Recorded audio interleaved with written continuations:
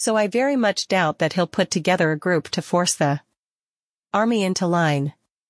Well, I suppose that sounds like him, but that does mean that there's a limit to what we can do about this. Kirito leaned over to sip his tea, brows furrowed, when he suddenly raised his head and looked to the church's entrance. Someone's coming. Just one person. Oh?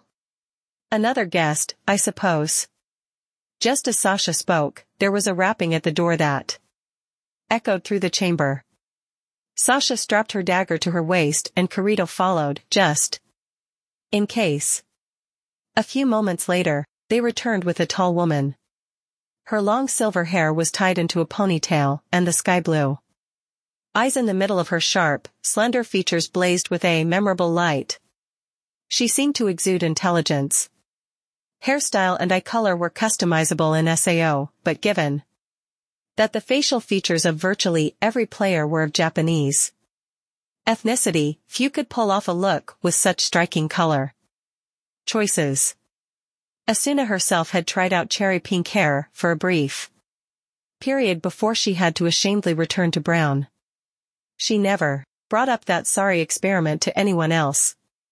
Asuna's initial reaction was to marvel at the visitor's grace and beauty, but she turned tense when she noticed the woman's armor.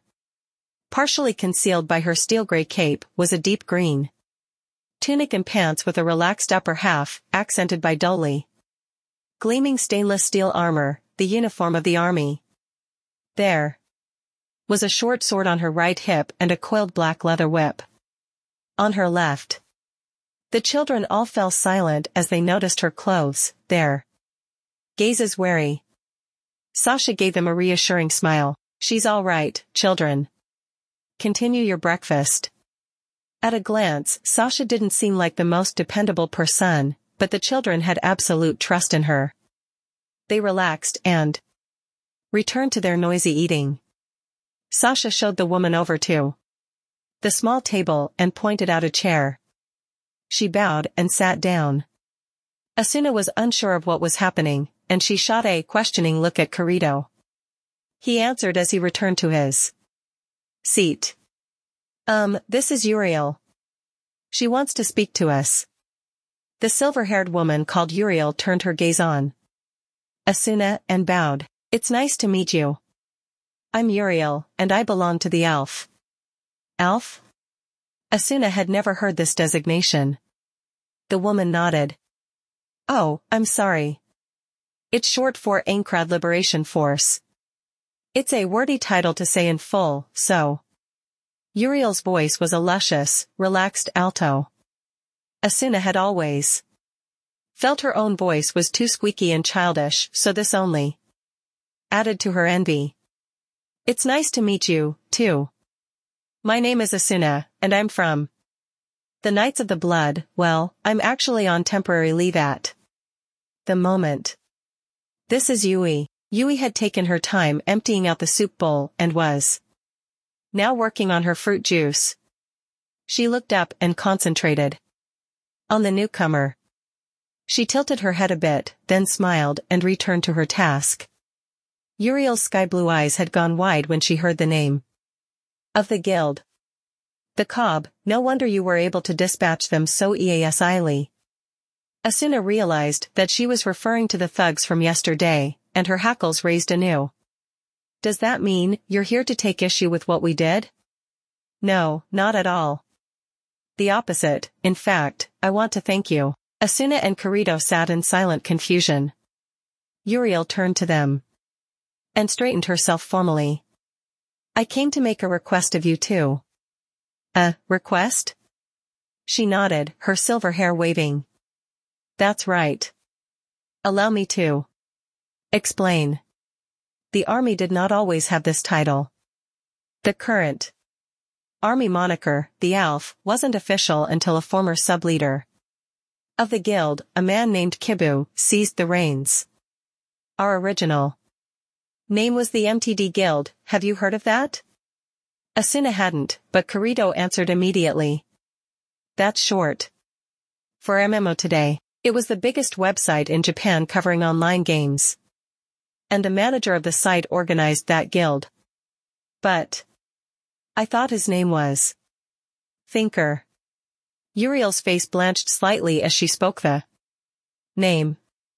And he did not want to create the heavy-fisted organization that the army is today. He only wanted to share resources, such as food and information, equally among all players. Asuna had heard stories about the army's ideals and subsequent collapse. The idea was good, fighting monsters and safe groups for stable income, then sharing that money equally, but at heart, MMORPGs are a battle over system resources, and just because SAO put players in an extreme situation did not change that fundamental truth. In fact, it only accentuated it. To make good on that ideal required the organization to have a realistic size and considerable leadership, and the guild was simply too large for that to happen.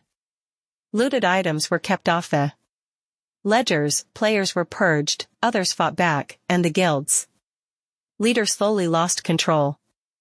And that's when a man named Kibu emerged, Uriel said, her voice pained. He took advantage of Thinker's hands-off AP approach to gather like-minded officers in his push to strengthen the organization.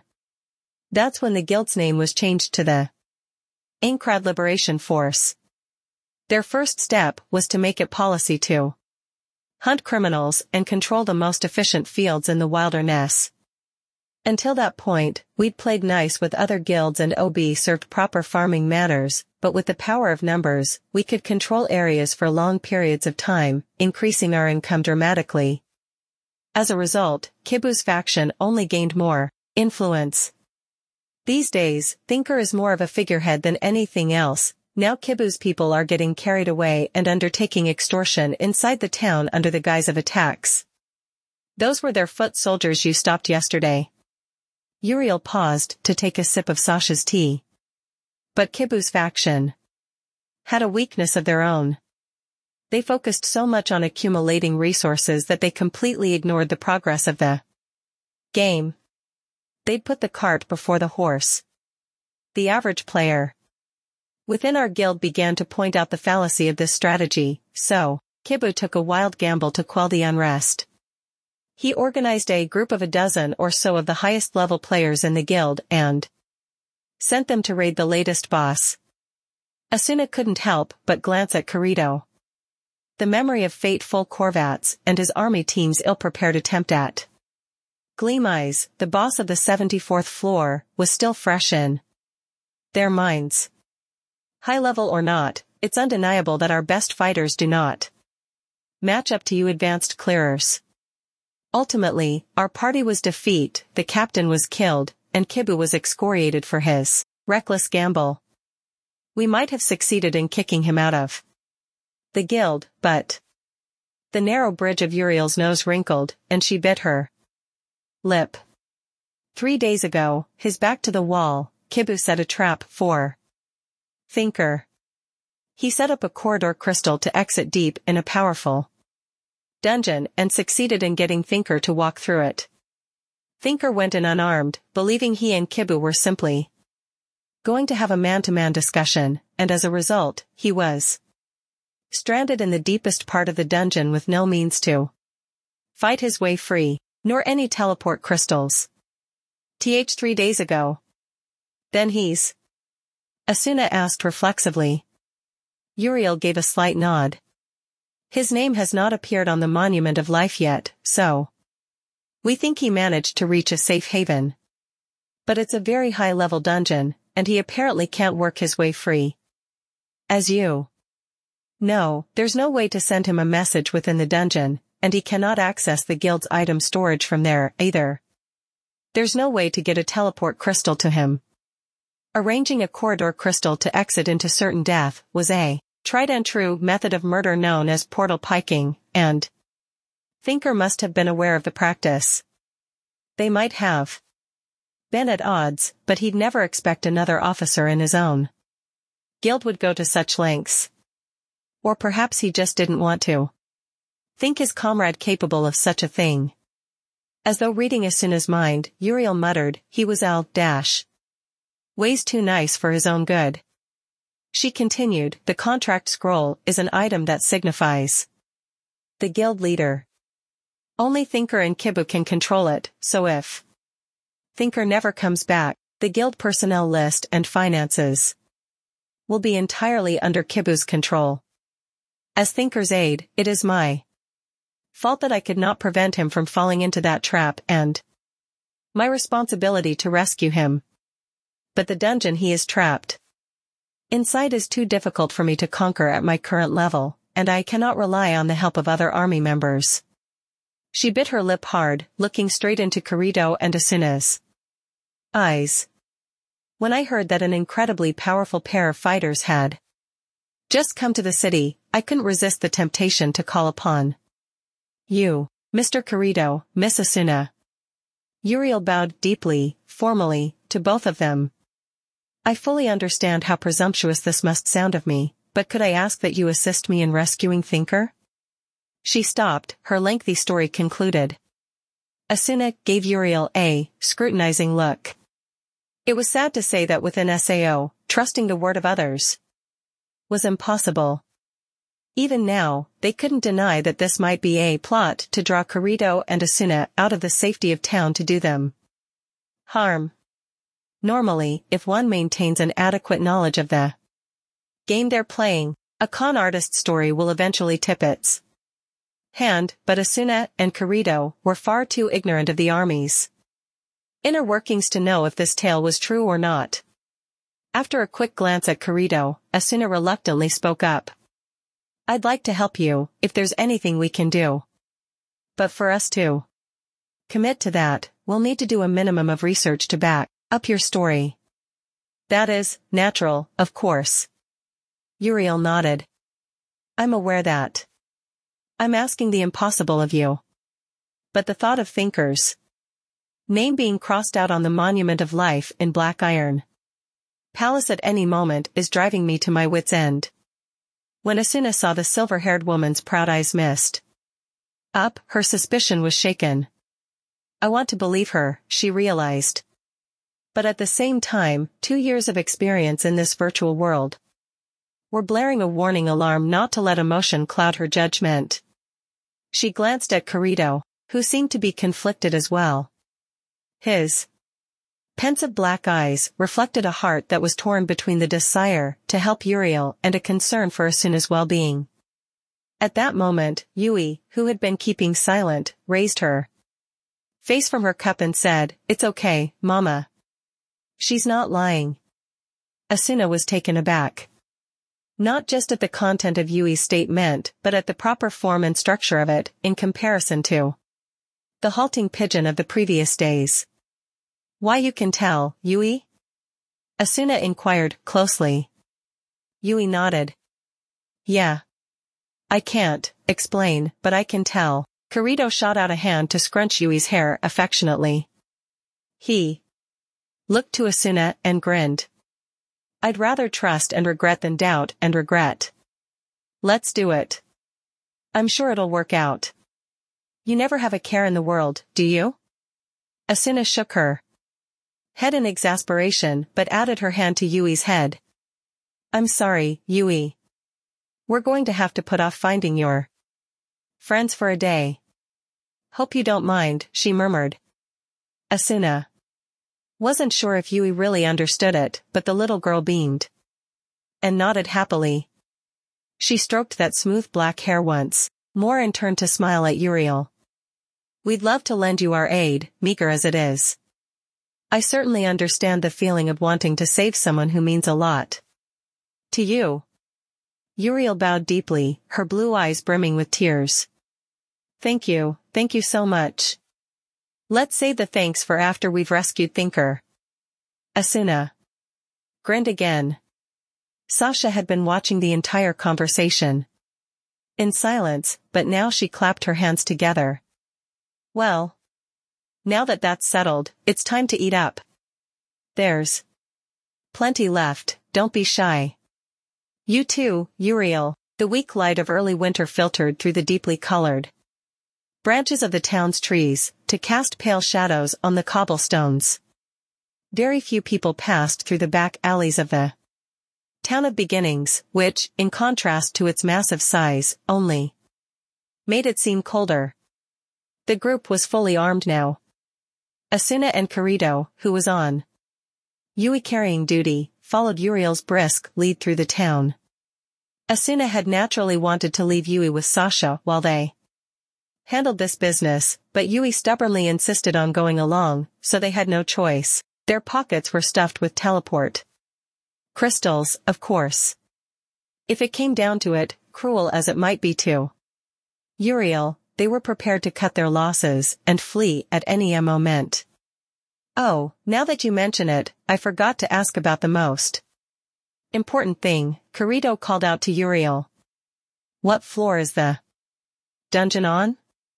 This one, she responded flatly. Asuna was perplexed.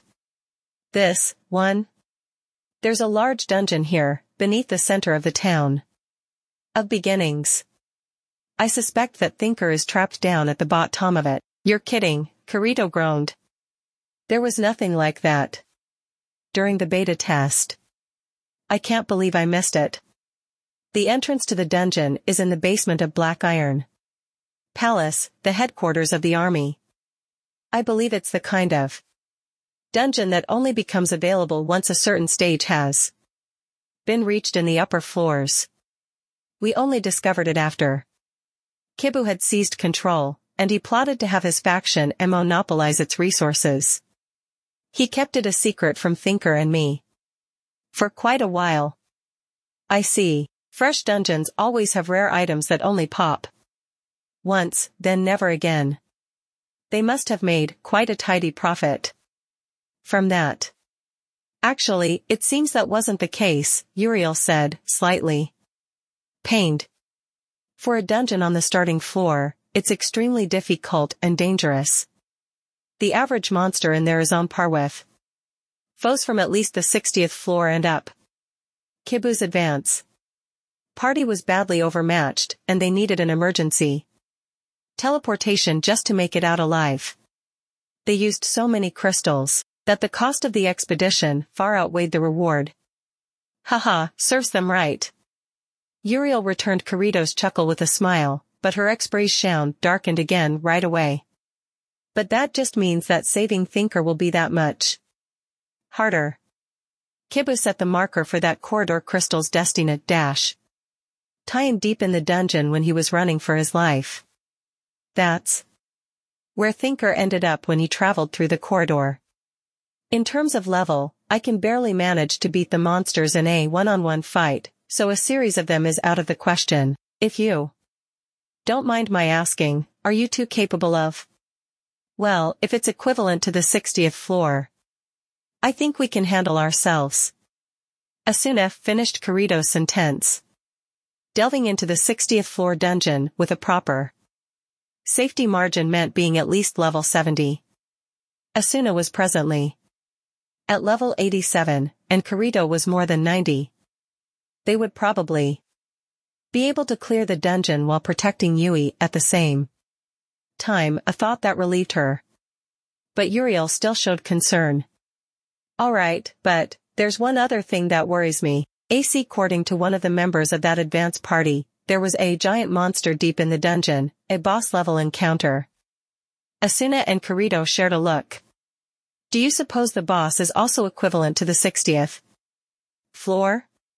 What was the boss on that one? I think that was the armored samurai guy made out of stone. Oh, that one, it wasn't too tough, was it? They turned to Uriel and nodded. I think we'll be able to handle it. Oh, that's wonderful to hear. Uriel finally allowed herself a smile, her eyes squinting as though staring into something bright. So you've actually been through boss fights before. I'm so sorry to have taken your valuable time like this. It's okay, we're on leave now, Asuna hastily clarified. As their conversation went on, a massive, gleaming black structure came into view ahead. It was Black Iron Palace, the largest building in the town of Beginnings. Right inside the front door was a chamber containing the Monument of Life, the epitaph that contained the names of all the players inside the game. Anyone was free to visit this entry chamber, but the army had complete control of everything beyond it. Uriel guided them not into the front entrance of the palace, but around the back. The tall castle walls and deep moat that kept out intruders were uniform around the length of the perimeter. Not a single soul passed them on the street. After several minutes of walking, Uriel stopped at a staircase that ran from the street down to the surface of the moat water. Peering over, they saw that the stairs led not to the water's edge, but down into a dark hallway cut into the stone slope. This leads to the sewers beneath the palace, which is where we'll find the entrance to the dungeon. I'm afraid it's rather dark and cramped. She trailed off, glancing with concern at Yui, still in Kirito's arms. Yui grimaced and piped up, affronted. I'm not scared. Asuna couldn't help but giggle. The only thing they'd told Uriel about Yui was that she was living with them. Uriel didn't pry any further, but she was clearly uncertain about bringing the girl into a dangerous dungeon. Asuna hastened to reassure her. Don't worry. She's much tougher than she seems. Yep. She'll be a great warrior one day, Kirito added, laughing, as he met Asuna's glance. Uriel nodded in satisfaction. Let's get going, then. Nwaa. The sword in his right hand slashed straight through the monster Riaya. The sword in his left knocked it flying. In his first use of dual blades in quite some time, Kirito was unleashing on their hapless foes all the pent-up energy that had accumulated during his vacation time. There was no room for Asuna, who was holding Yui's hand, or Uriel and her metal whip. Each time they met a group of giant frogs with slimy skin or crayfish with massive gleaming pincers, Kirito rushed forward with reckless abandon, his swirling limbs creating a gale of destruction that decimated everything in its path. Asuna could only sigh in exasperation, but Uriel's eyes and mouth were gaping as she witnessed Kirito's berserk performance. It must have been a sight completely beyond her experience in battle. Yui's cheerful chants of good luck, Papa only, made the scene more comical. A few dozen minutes had passed since they'd entered the black stone dungeon from the dark, dank sewers. It was larger, deeper, and more populated with monsters than they'd expected, but thanks to Kirito's game-breaking dual blades, the two women weren't tired in the least. I'm sorry. Now it feels like I'm just having you do all the dirty work, Uriel muttered apologetically. Asuna grinned weakly. No, trust me, he's just sick. Let him get it out of his system. Wow, that was mean. Kirito's ears pricked up as he returned from slaughtering his latest batch of victims. Want to switch places, then? In a little bit. Asuna and Uriel looked at each other, grinning. The silver-haired whipmaster waved a hand to bring up her map and pointed out the flashing friend marker that indicated Thinker's location. Because they didn't have the map for the dungeon, the space between them and Thinker was blank, but they'd already covered at least 70% of the distance. Thinker's location has not moved for several days. I believe he's inside a safe area. If we can just reach him, we'll be able to teleport him out. Thanks for your help. We're almost there. Kirito hurriedly waved his hands in supplication when Uriel bowed to him. And no, really, I'm doing it for the fun of it. Plus, and no, really, I'm doing it for the fun of it. Plus there are the items. Oh? Asuna spoke up. Find anything worthwhile? Yep. Kirito quickly zipped through his menu and soon, a reddish-black chunk of meat appeared with a splat. Asuna pulled away from the grotesque blob. Ugh, what is that? Frog meat. They say the grossest stuff can be the tastiest. Sometimes. Can you cook it for me? You. No way, she screamed, opening her own window. She And Kirito shared an inventory, and she quickly scanned it until she found an entry labeled Scavenged Toad Meat X24, then dragged it into the trash icon. What? No. Kirito's piteous wail sent Uriel doubling over, clutching her stomach with laughter. Yui piped up in that instant, beaming happily. She finally laughed. Asuna thought back and realized it was true. Yui's spasms yesterday had happened just after they'd driven off the army soldiers and brought the children to laughs and cheers. It was as though the little girl was especially sensitive to laughter, somehow. Did it have something to do with her original personality, or had her trauma done this to her? Asuna lifted Yui up and hugged her tightly. She swore that she would give the girl as many laughs as she could take. Let's keep moving. And farther into the depths they went. When they'd first entered the dungeon, most of the monsters they had encountered were aquatic creatures, but the deeper they delved, the more undead they ran across, zombies, ghosts, and the like. Those sent a chill through Asuna's chest, but Kirito's too. Swords instantly sent the spirits to an eternal rest. Normally it was considered poor behavior for a player to rampage freely through an area below his or her recommended level, but with no one around to offend, they were free to do as they pleased. If time had permitted, Asuna might have suggested allowing Uriel to play a supporting role so that she could gain valuable experience and level up, but Thinker's rescue was their primary goal. 2 hours passed in a blink, and in that time the distance between their location and the potential safe area where they would find Thinker was closing slowly but steadily. After the umpteenth black skeleton warrior had fallen to Kirito's blades, they spotted a corridor filled with warm, inviting light. Aha! The safety zone! Asuna cried. Kirito ran a search skill check and nodded. There's one player inside. It's green. Thinker.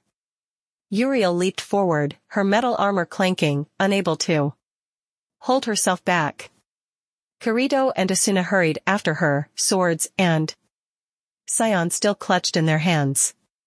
They ran down the hallway toward the source of the light, curving to the right until they reached a large intersection. A small room was visible on the other end of it.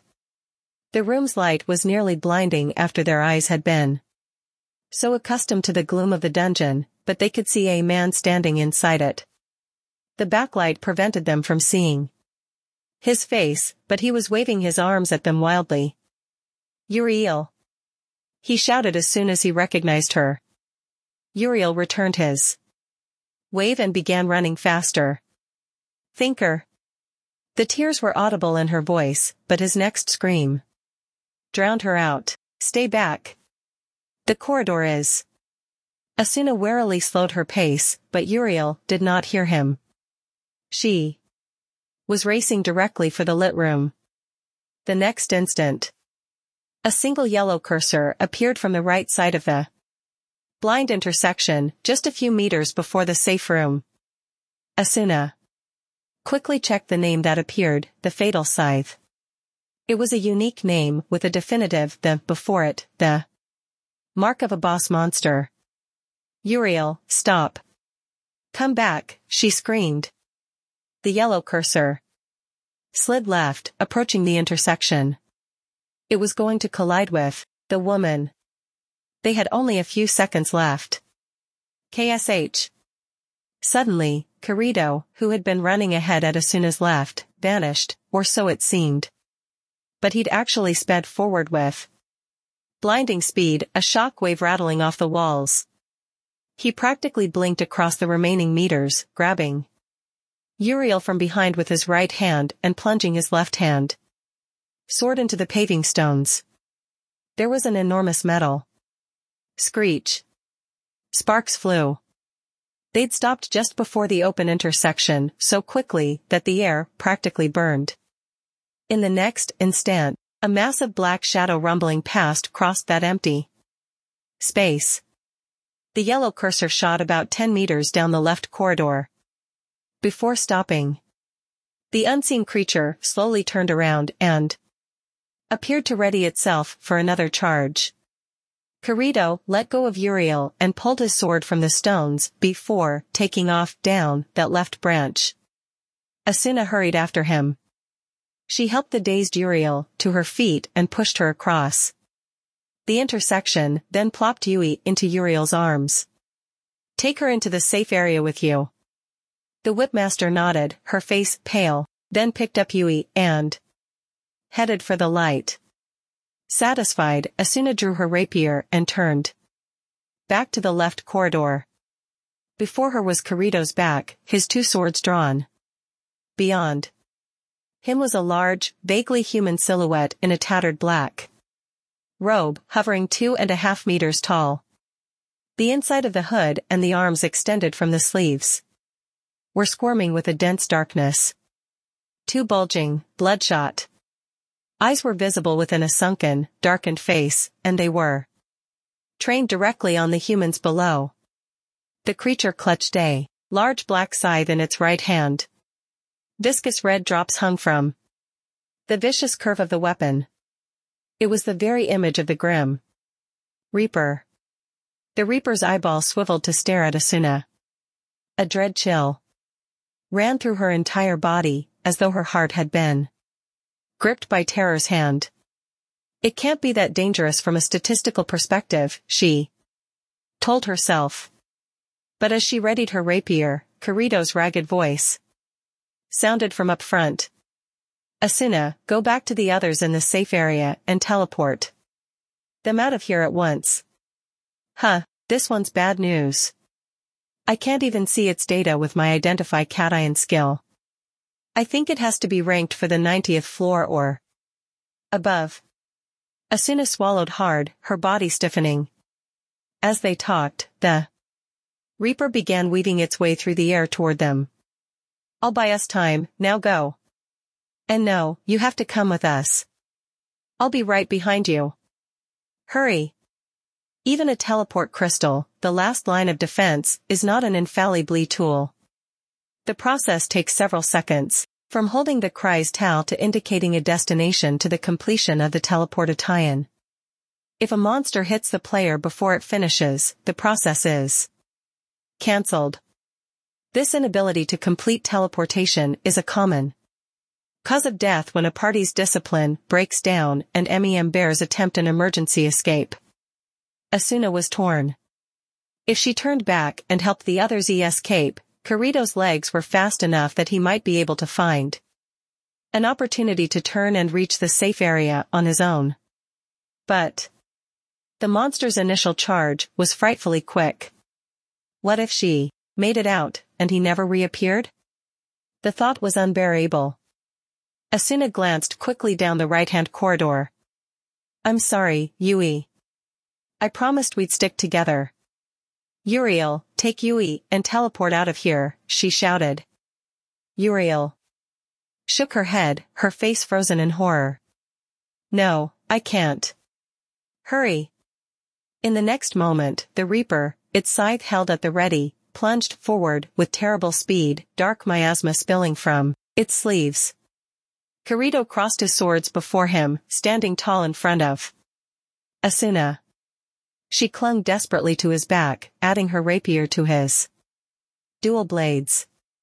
The Reaper gave no thought to their weapons, swing its massive scythe down at their heads. A red flash. A shockwave. Asuna felt herself spinning round and round. She struck the floor, bounced up to smack against the ceiling, then crashed to the stones again. Her breath stopped. Her vision darkened. In her daze, she checked their HP and saw that both had been knocked to less than half by that single hit. The unfeeling yellow bar told her that she wouldn't survive the next such attack. I have to stand, but my body won't move. But the next instant, she heard little tapping footsteps.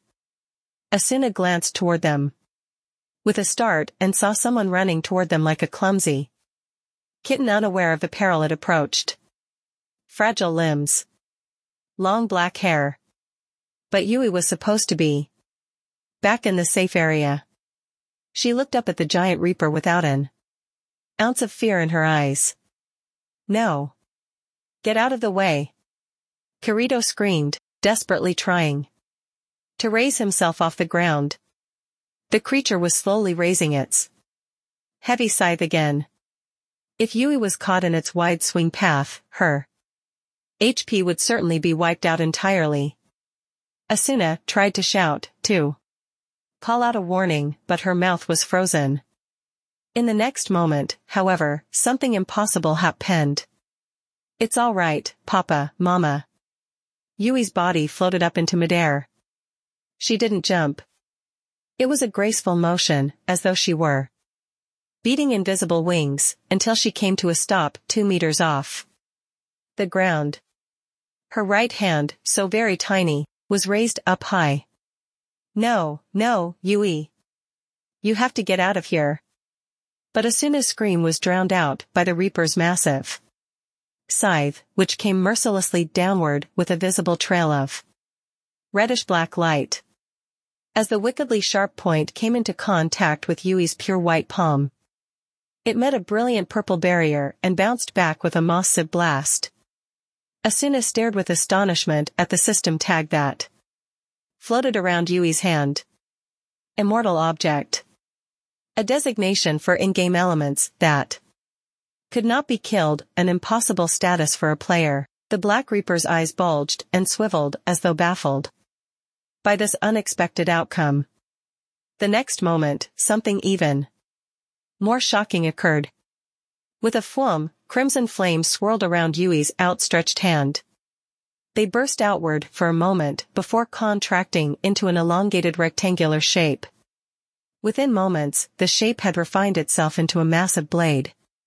A gleaming edge materialized within the flames, extending. The sword in Yui's little hand easily eclipsed her own height. The dank corridor was lit by the gleam of the blade, like a metal, just before it melted. Yui's thick winter clothes burned away in an instant, as though enveloped in the blade's fire. Beneath those charred remains, she was wearing her original white one-piece dress. Mysteriously enough, both the dress and her long black hair showed no signs of being affected by the flame. The giant sword, longer than she was tall, rotated once. And without a moment of hesitation, Yui plunged toward the Black Reaper, her blade tracing a path of fire. The boss monster was only a system procedure, acting on SimPLE algorithms, but it seemed as though those bulging, bloodshot eyes were filled with fear. Yui rocketed through the air, clad in a vortex of flames. The Reaper held its scythe in front of itself, taking a defensive posture, as though it feared the tiny girl. Yui met it head-on, swinging her enormous, blazing sword. The fiery blade connected with the horizontal hilt of the scythe. For an instant, both figures stopped. But Yui's sword immediately returned to life. As though cutting through solid metal with impossible heat, the glowing weapon slowly bit through the scythe. Yui's hair and dress and the Reaper's robe were blown backward so powerfully they threatened to rip away. Occasional spark clouds, bursting to life, lit the dim dungeon in harsh orange light. Eventually, the Reaper's scythe went boom and split cleanly in two. An instant later, the pillar of fire that was Yui's weapon smashed directly into the boss's face, unleashing all of its pent-up energy. HNG. Asuna and Kirito had to narrow their eyes and cover their faces at the power of the ensuing fireball. At the same time that Yui brought down the blade vertically, the fireball burst, enveloping the massive creature in a crimson whirlpool that carried it down the hallway.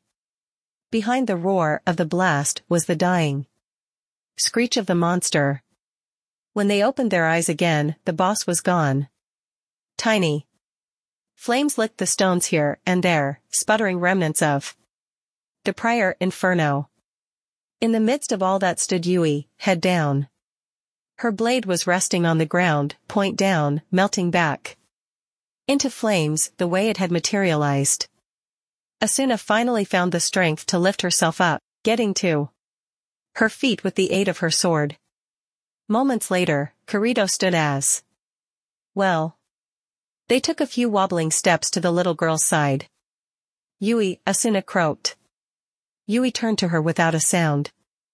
The tiny lips were smiling, but those big black eyes were brimming with tears. Yui looked up at Asuna and Kirito and softly spoke. "Papa, Mama, I remember everything." The safe haven in the deepest stretch of the dungeon beneath Black Iron Palace was a perfect square. There was only one entrance, and a polished black cube pedestal sat in the middle of the room. Asuna and Kirito silently stared at Yui, who was seated on top of the stone. Uriel and Thinker had already teleported out, so it was just the three of them. Yui was silent for several minutes after announcing that her memory had returned. She looked sad for some reason.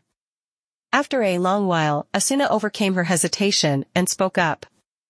"So, Yui, you remember everything? About what happened to you?" She was still face down, but the little girl eventually nodded. Her tiny lips opened, her face still caught between a smile and tears. "Yes, Kirito, Asuna, I will explain all of it."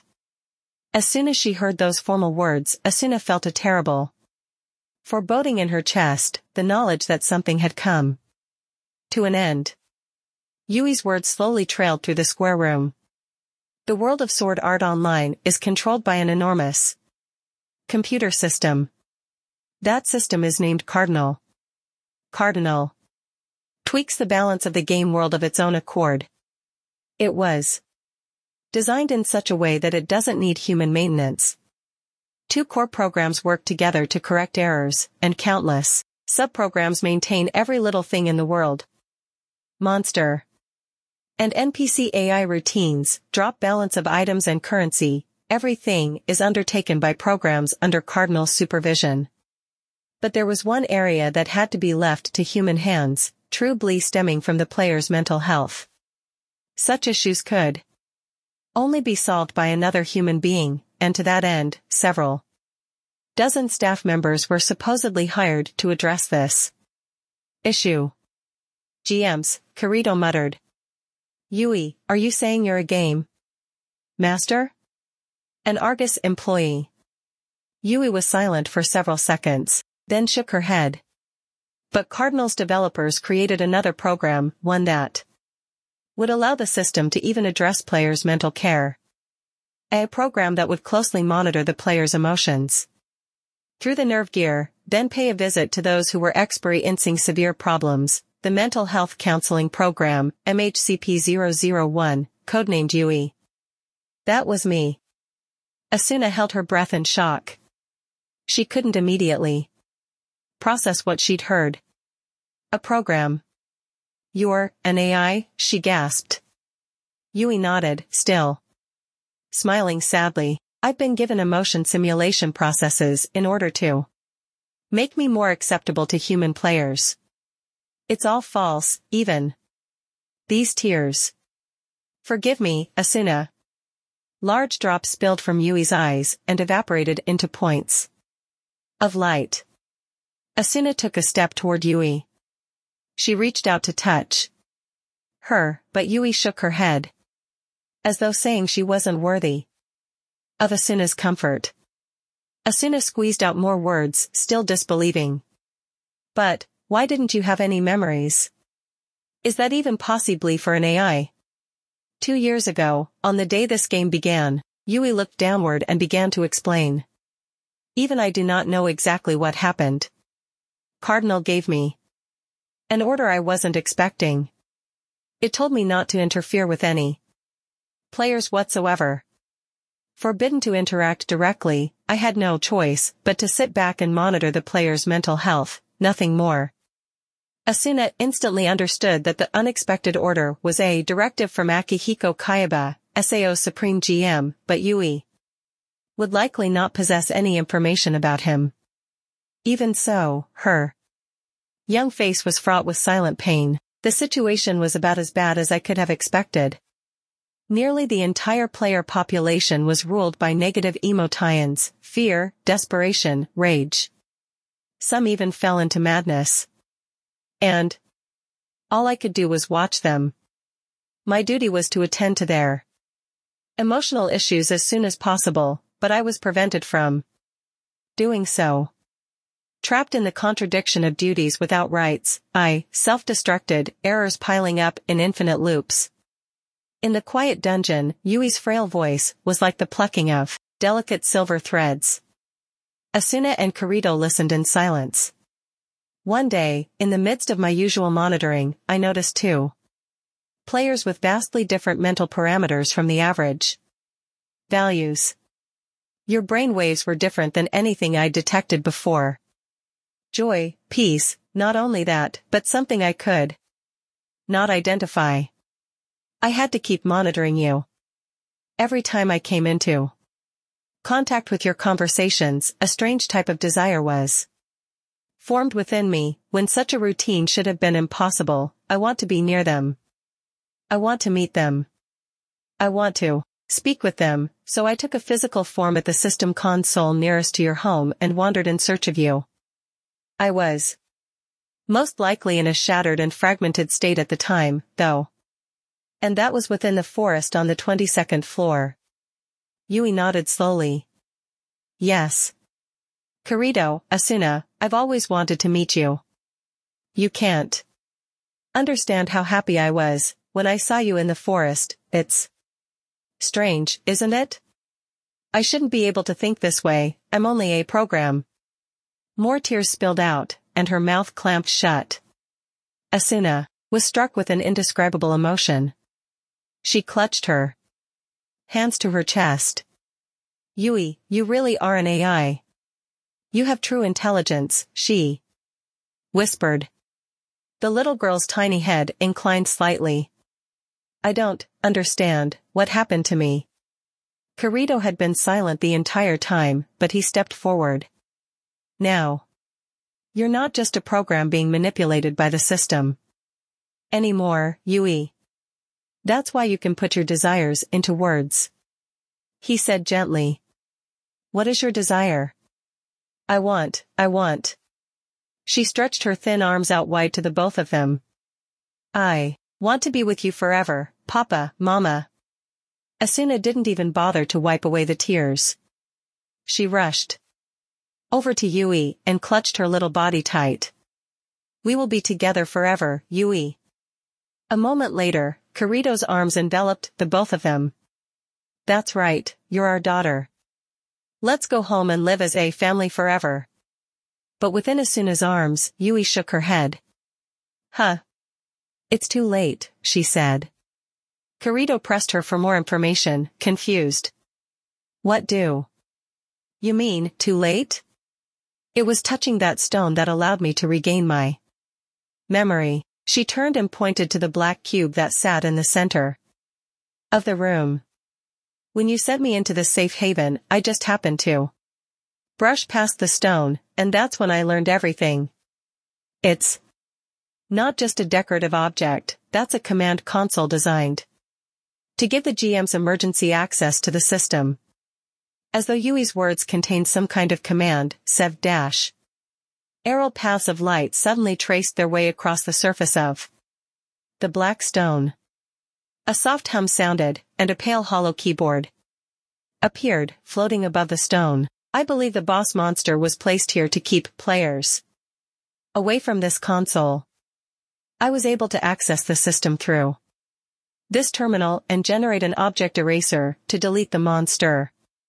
When I made contact, the speech abilities that cardinals or war-correcting processes had destroyed were restored in full, but it also means that after being ignored for so long, Cardinal is finally aware of me again. The core system is searching for my program at this very moment. It will consider me a foreign process and delete me, I suspect. I do not have much time left, but, no. Isn't there anything we can do? Maybe if we leave this area. Yui simply smiled softly at their exclamations. Tears dripped down her pale cheeks once again. Papa, Mama, thank you. We must part ways here. No. This can't happen. Asuna screamed, desperate. This is where it all starts. We're supposed to live together, as a family. All that time in the darkness and pain, never knowing when the end might come. It was you two who kept me together, Yui said, staring right at Asuna. It was then that her body began to glow with a faint light. Yui, don't go. Kirito gripped her hand. Her tiny fingers softly squeezed his. But being with you meant that everyone had a smile, that was enough to make me happy. Please, take on my role, and help others be happy, too. Yui's hair and dress began trailing frail little drops of light, delicate as morning dew. They were slowly disappearing. Her smile grew transparent, her weight vanishing. No, Yui. You can't go. I'll never be able to smile without you. There. Yui smiled, wreathed in overflowing lights. Just before she disappeared, she reached out and traced Asuna's cheek. Smile, Mama. Asuna heard the voice inside her head, just as the lights pulsed and burst outward. In the next moment, her arms were empty. Aya. Asuna slumped to her knees, unable to hold back the sobs. She crumpled over the stone floor, wailing like a child. The teardrops she shed spilled onto the floor, mixing with the remains of Yui's light before they evaporated. 4. As though the cold snap from yesterday had never happened, a warm breeze brushed the grass. Drawn by the pleasant warmth, several birds were perched in the garden trees, watching the humans below with apparent interest. They'd moved a large table out into the spacious front yard of Sasha's church for an unseasonal garden party. Each time food was produced from the grill, as though by magic, the children cheered with delight. To think there was food in this world that could actually taste so good. Thinker, the highest-ranking officer of the army, was tearing into Asuna's special barbecue with a look of sheer bliss. Uriel Saturday next to him, beaming. On first meeting, she'd appeared to be in icy lady warrior, but seated next to Thinker, she had transformed into the image of a cheerful young wife. They hadn't had time to sit around and get a good look at Thinker with all the commotion yesterday.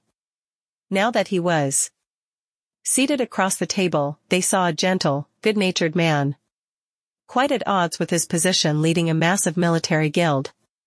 He was just a tad taller than Asuna, but quite a bit shorter than Uriel. His slightly pudgy build was clad in drab clothing, and he wore no armor at all. Uriel was not in her army uniform today, either. Thinker held up his empty glass to accept Kirito's offer of more wine and inclined his head to indicate thanks.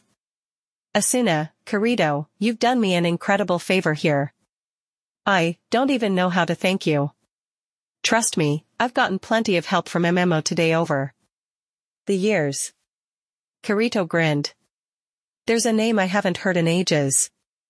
Thinker's round face beamed widely. At the time, those daily updates were a huge burden. I used to think to myself, doing a news site ain't what it's cracked up to be, but I'd take it in a second now over running a guild. I should have just gotten into the SAO newspaper boosiness. The table echoed with laughter. So, what happened with the army? Asuna asked. Thinker's smile vanished. Kibu and his followers have been expelled, something I should have done a long time ago, my distaste for confrontation let the situation grow out of hand. I'm actually thinking of disbanding the army entirely. Asuna's and Kirito's eyes widened. That would be quite a bold move. The army just got much too large for its own good. I'm thinking of dissolving it so I can build a more peaceful, cooperative organization. After all, it would be irresponsible to get rid of it and just abandon everything we worked for. Uriel squeezed Thinker's hand and continued for him. We're thinking of redistributing the army's resources, not just among the members, but among all the people here in this town. They've suffered because of us, after all. I'm so sorry about what happened to you, Sasha.